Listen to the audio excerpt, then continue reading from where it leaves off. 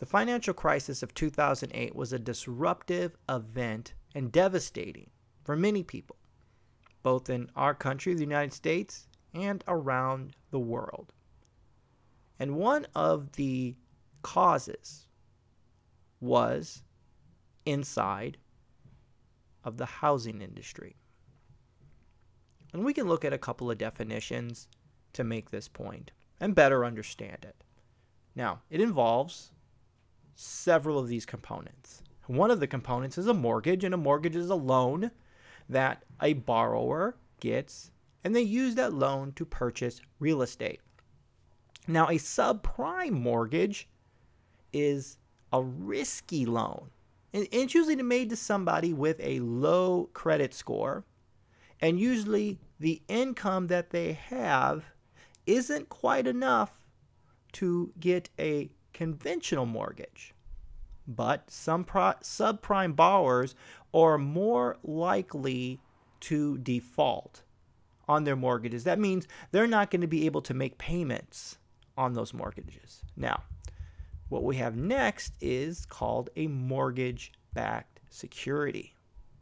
Now, a mortgage-backed security is they take a bunch of loans and they bundle them together, a bunch of mortgages, and they bundle them together. And when they bundle them together and you throw in some subprime ones, the likelihood that they will default at the same time is pretty low. So, the risk in buying these is low. And guess what? When you put these subprime mortgages inside and mix them together with regular mortgages, it gets them a higher grade from a rating agency, specifically Standards and Poor's and Moody's. So now we've got these sort of, I guess you could say, bad grades mixed in with good grades, and then the teacher gives you a good grade. Now, we have something else called collateralized debt obligation, or a CDO. And a CDO is a bundle of these mortgages and their backed securities. Yes, a bundle of bundles of mortgages. And they also had something called a CDO squared, which was bundles of bundles of bundles of mortgages. Now that got really complicated, and not a whole lot of people really understood what they were. But anyway, they got rated as safe.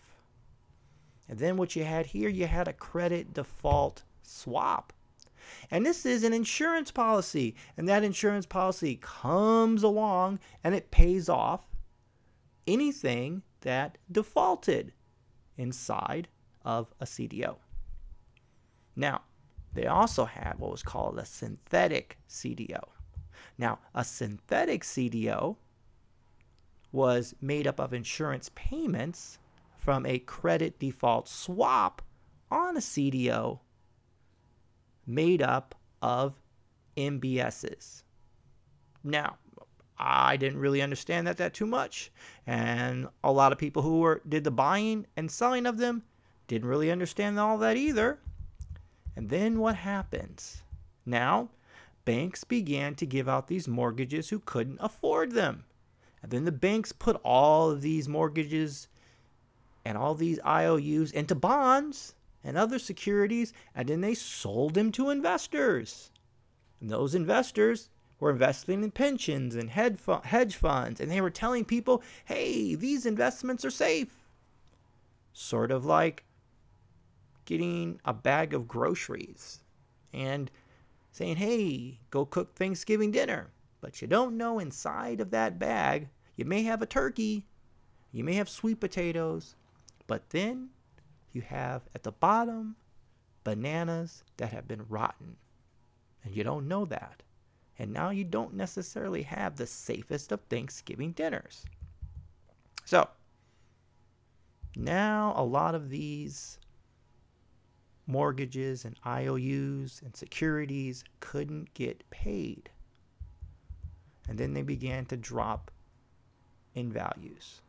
And those drops in values generated huge losses for the financial institutions. Some of them went under. Some of them stopped lending money. The financial system grounded to a halt. Homeowners lost jobs, stopped paying their mortgages, caused a whole lot of losses. So people are losing. But there were some people out there who bet against the market. In fact, they bet that this would happen, that all of these bad securities would all default. And it's called shorting the market.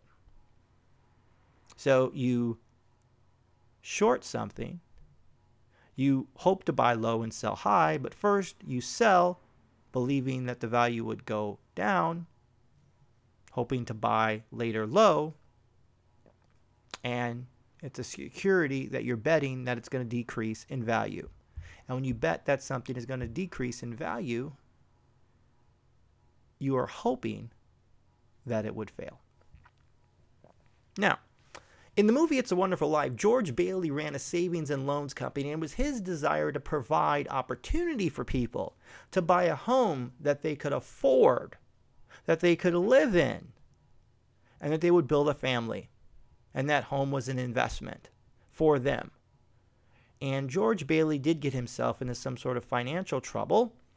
And then we all know that he was prepared to kill himself, but he saw an angel, saved the angel, saw his life in reverse, and then at the end, it's a wonderful life. What is our story about money? Here are some quotes. Too many people spend money they earn to buy things they don't want to impress people they don't like. That was by Will Rogers. A wise person should have money in their head, but not in their heart. That was by Jonathan Swift. Wealth consists not having in great possessions, but in having few wants, by Epictetus. And frugality includes all the other virtues. And Cicero said that. Seth Godin said money is a story. Dave Ramsey said money is neutral. The Bible says that the love of money is the root of all evil.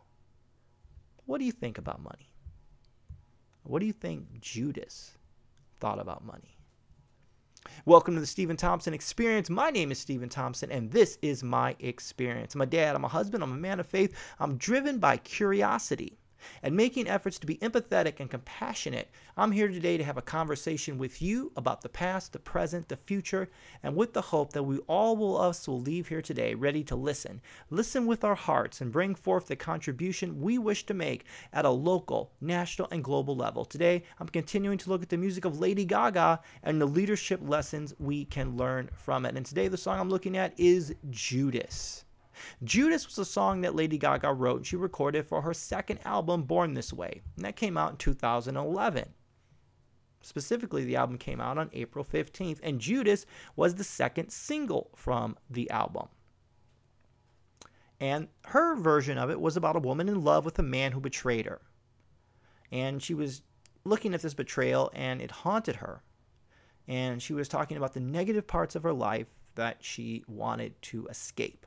And she further talked about that the song was also about honoring the inner darkness in order to bring oneself into the art. Now, she received some positive reviews from critics, but there were religious groups who took this song poorly and were upset by it. But reviewers really enjoyed the song, and she sung the song and performed it at many different award ceremonies throughout the year. The video that was formed in 2011 had Norman Reedus from it. If you remember Walking Dead, Norman Reedus is in The Walking Dead, and he's in that video, and he plays Judas Iscariot, and Gaga plays Mary Magdalene. And the Catholic League condemned Lady Gaga for this video and the use of her religious imagery in the video and her role in the video. But the video was nominated for 2 awards at the 2011 MTV Music Video Awards, and she performed Judas on Saturday Night Live and Good Morning America, and she also performed it on the French version of The X Factor and The Ellen DeGeneres Show. But when we look in the Bible at Judas, who he was, and what Judas did, we can find some interesting things and lessons that we can apply to our leadership today and our lives today as employees, employers, leaders, people who are led, and people who want to lead. So it's said in one story. There's several stories in the scriptures about Judas, and we all know the 30 pieces of silver. But sort of to set that up, Jesus was at a dinner, and the dinner was with Lazarus, and Lazarus had been raised from the dead, and they're all at the table, and Mary Magdalene takes out a pint of expensive perfume, and she pours it on Jesus' feet and wipes Jesus' feet with her hair. And then you smell the fragrance of the perfume that was in the home. And some people say that Mary Magdalene had a former life as a prostitute.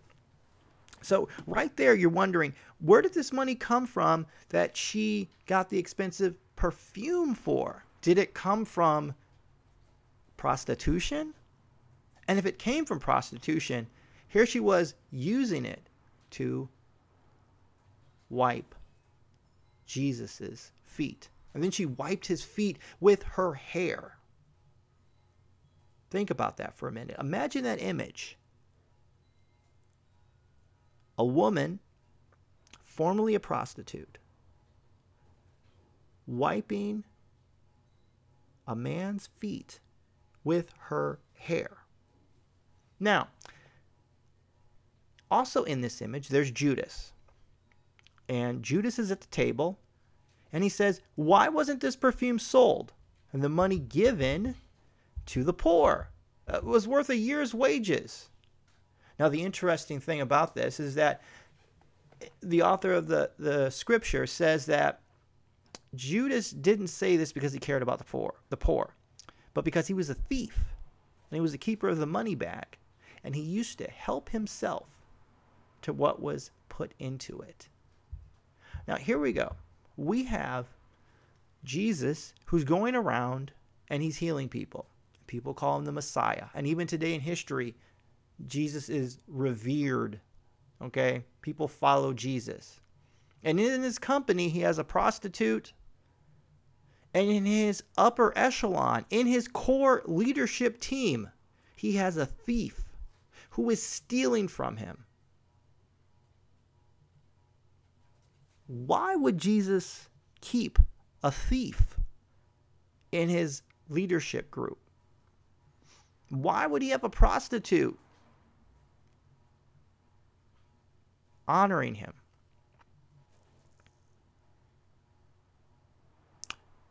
Couple of things. Do you care more for money or for the people you are serving? And caring for money and people doesn't make you anti-money. See, we had two things going on here. Judas takes the response of having a negative attitude about money. It should have been given to the poor. But this was only a distraction. He didn't really want to give to the poor. He was stealing and he wanted to enrich himself. Jesus says, "Leave her alone. It was intended that she should save this perfume for the day of my burial. You will always have the poor among you, but you will not always have me." So Jesus is allowing this woman to use her money any way that she wants to give without judgment. There's a lesson for a lot of people who are ministers or who are in the church right now. Let people use their money the way they wish to use their money without judgment. Mary was not told how to use her money. Look who told people how to use their money. Judas. Judas was judgmental about how somebody used their money. So if you are a spiritual person or a religious person, you have this judgmental attitude about how people spend their money. Ask yourself, whose side are you on in this story? You're on Judas's side. You're Judas. You are exhibiting Judas's tendencies. Because Judas was judgmental towards how someone used their money. Now, look again. Why would Judas steal from Jesus? Jesus put Judas into a leadership position. And when he traveled around with Jesus, he had status because everybody came to see Jesus. He had access to meals for free because people would bring Jesus and his disciples into their homes and they would be fed. So you have access to one of the greatest leaders and teachers in the entire world. You have your meals taken care of, but yet you're stealing. Where is that grounded at? You know, as a leader, we have to make decisions about money and we have to make decisions about budgeting, and it is going to affect people. And we have to consider how that will affect people. A lot of times I hear the word positions, not people, and it's not personal. But there are people in those positions. And when those positions go away, what will happen to the people? Where will you be at when that decision has to be made? You notice the response of Jesus and the response of Judas.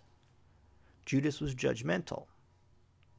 Jesus was not. He was honoring of someone's contribution. I think as a leader, we have to really think, do we honor the contributions of people, or are we judgmental towards the contribution of people? It looks fine, right? Doesn't it seem honorable for Jesus and Judas when you look at two of their responses? Jesus' response looks a little bit irresponsible, doesn't it? A year's worth of wages, woman is pouring it out on my feet. But then you've got Judas over here that could go to the poor. But that was just a cover. That was a cover for what was really going on inside. And what was really going on inside was bitterness, anger, and what was about to be was a betrayal. And we don't know where that came from. And then we see later on where Judas gets 30 pieces of silver. And those 30 pieces of silver he trades for the Pharisees to betray Jesus. Now, 30 pieces of silver at that time in that context was about 5 weeks of money based upon a 6-day working week.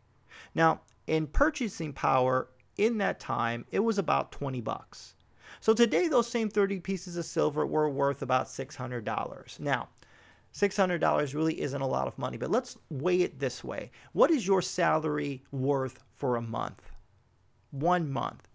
Now, would it ever be worth losing your relationships over that figure? Now, is gaining that salary for a month worth losing something that you enjoy? But what I think we need to do when we're evaluating our stories about money and as leaders is we have to weigh it through the eyes and through the lenses of what is the best thing for us that will help people, that will help maintain our relationships, our community, and our connections with people.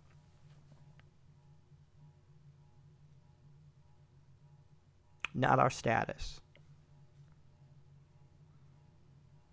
You see, when Judas realized what he had gained, the 30 pieces of silver, 5 weeks of money, and he realized that he had severed a relationship, he went out and killed himself. He had the money. He lost the community.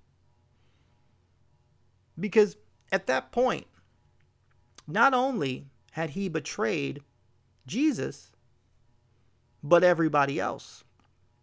His whole entire community he had lost because of his greed. Because of his choice to pick money over community and overt relationship. You can have both. If you do the math correctly, you can have both. Is it worth it? When you evaluate your decisions about money, responsibility, ask yourself these questions. Is gaining it worth what you can lose? Also, you have to think about a couple of things too. Judas ended his story. He killed himself. He quit. Now, we're not going to take it out to the point of when we do something wrong, we have to necessarily, it's over for us, we kill ourselves. But I want to look at it in the context of this. When you have done something wrong, your story's not over. You don't have to quit. You don't have to give up. What we know from the scriptures is that Judas was doomed to destruction, but we also know Jesus and his consistency of his character. If Judas would have gone back, Jesus would have forgiven him. That was Jesus' character. But Judas was so far gone, so hard-hearted, that he just killed himself. But our lesson to learn is that there were other apostles, all of them betrayed Jesus as well. Peter betrayed him. Before the rooster crowed, he denied who Jesus was, but Peter did not go and kill himself. He was shame. He felt the shame. He felt the embarrassment, probably like what Judas did. But Peter was able to get restored because he went and apologized. The story wasn't over for Peter. When we make mistakes in our workplace, in our careers, the story is not over. You go back. You start again. I failed many times in my career. I mean, I think about it. When I first becoming an educator, I had to take a math test to get fully credentialed. And I've been teaching for 6-7 years in front of kids, year after year after year. But I had this math anxiety.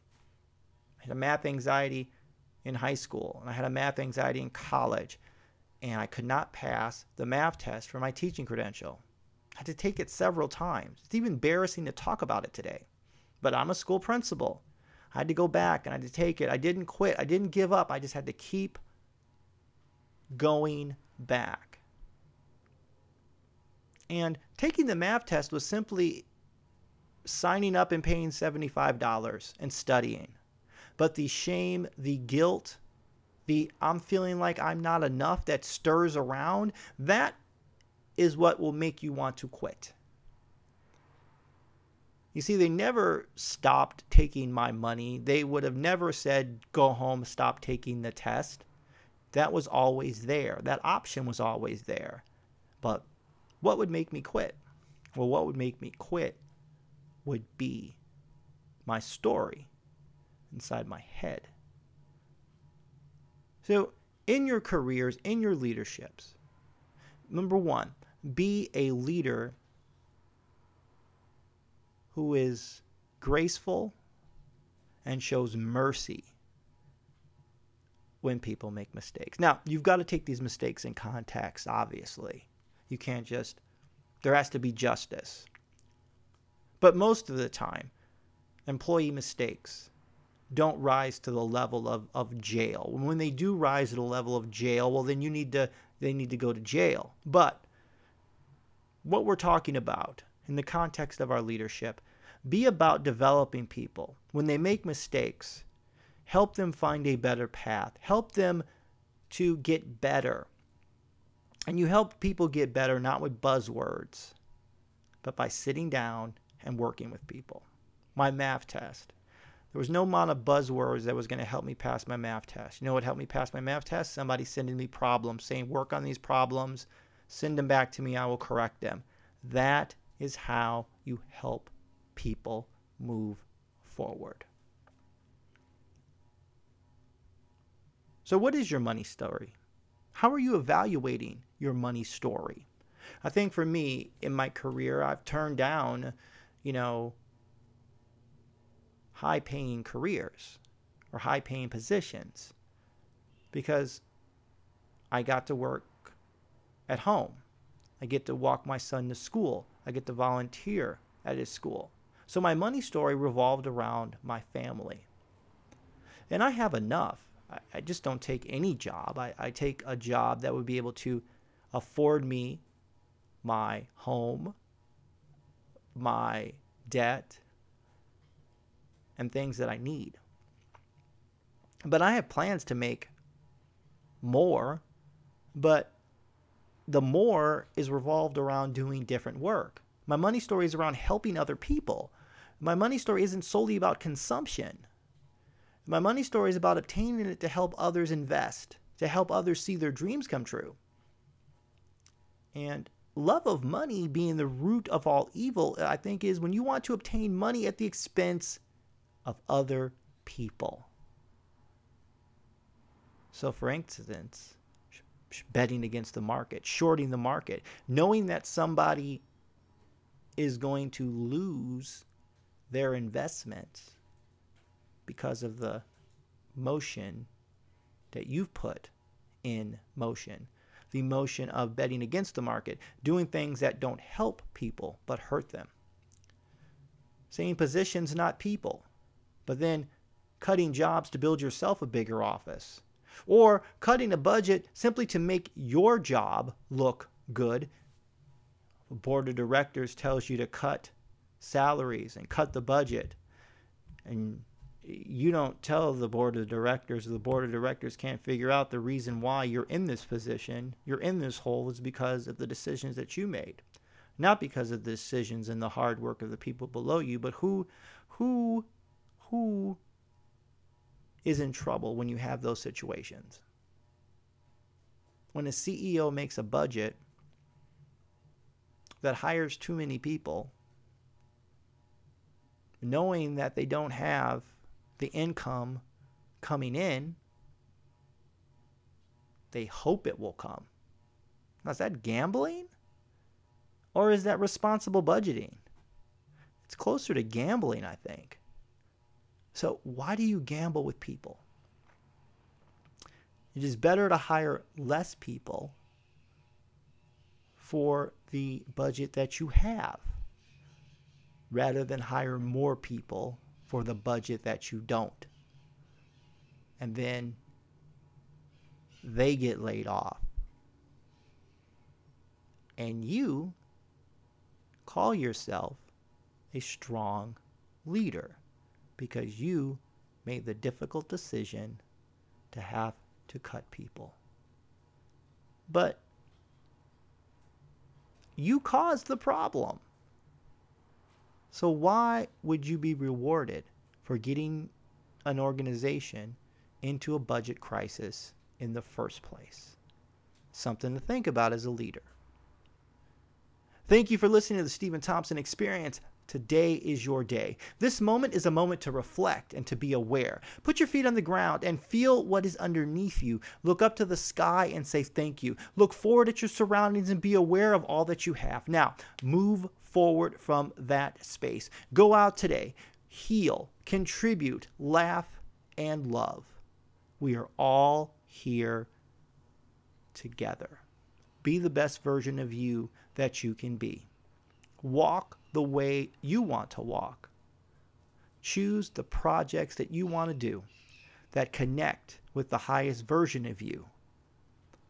And if we all do that, we'll make the world a better place.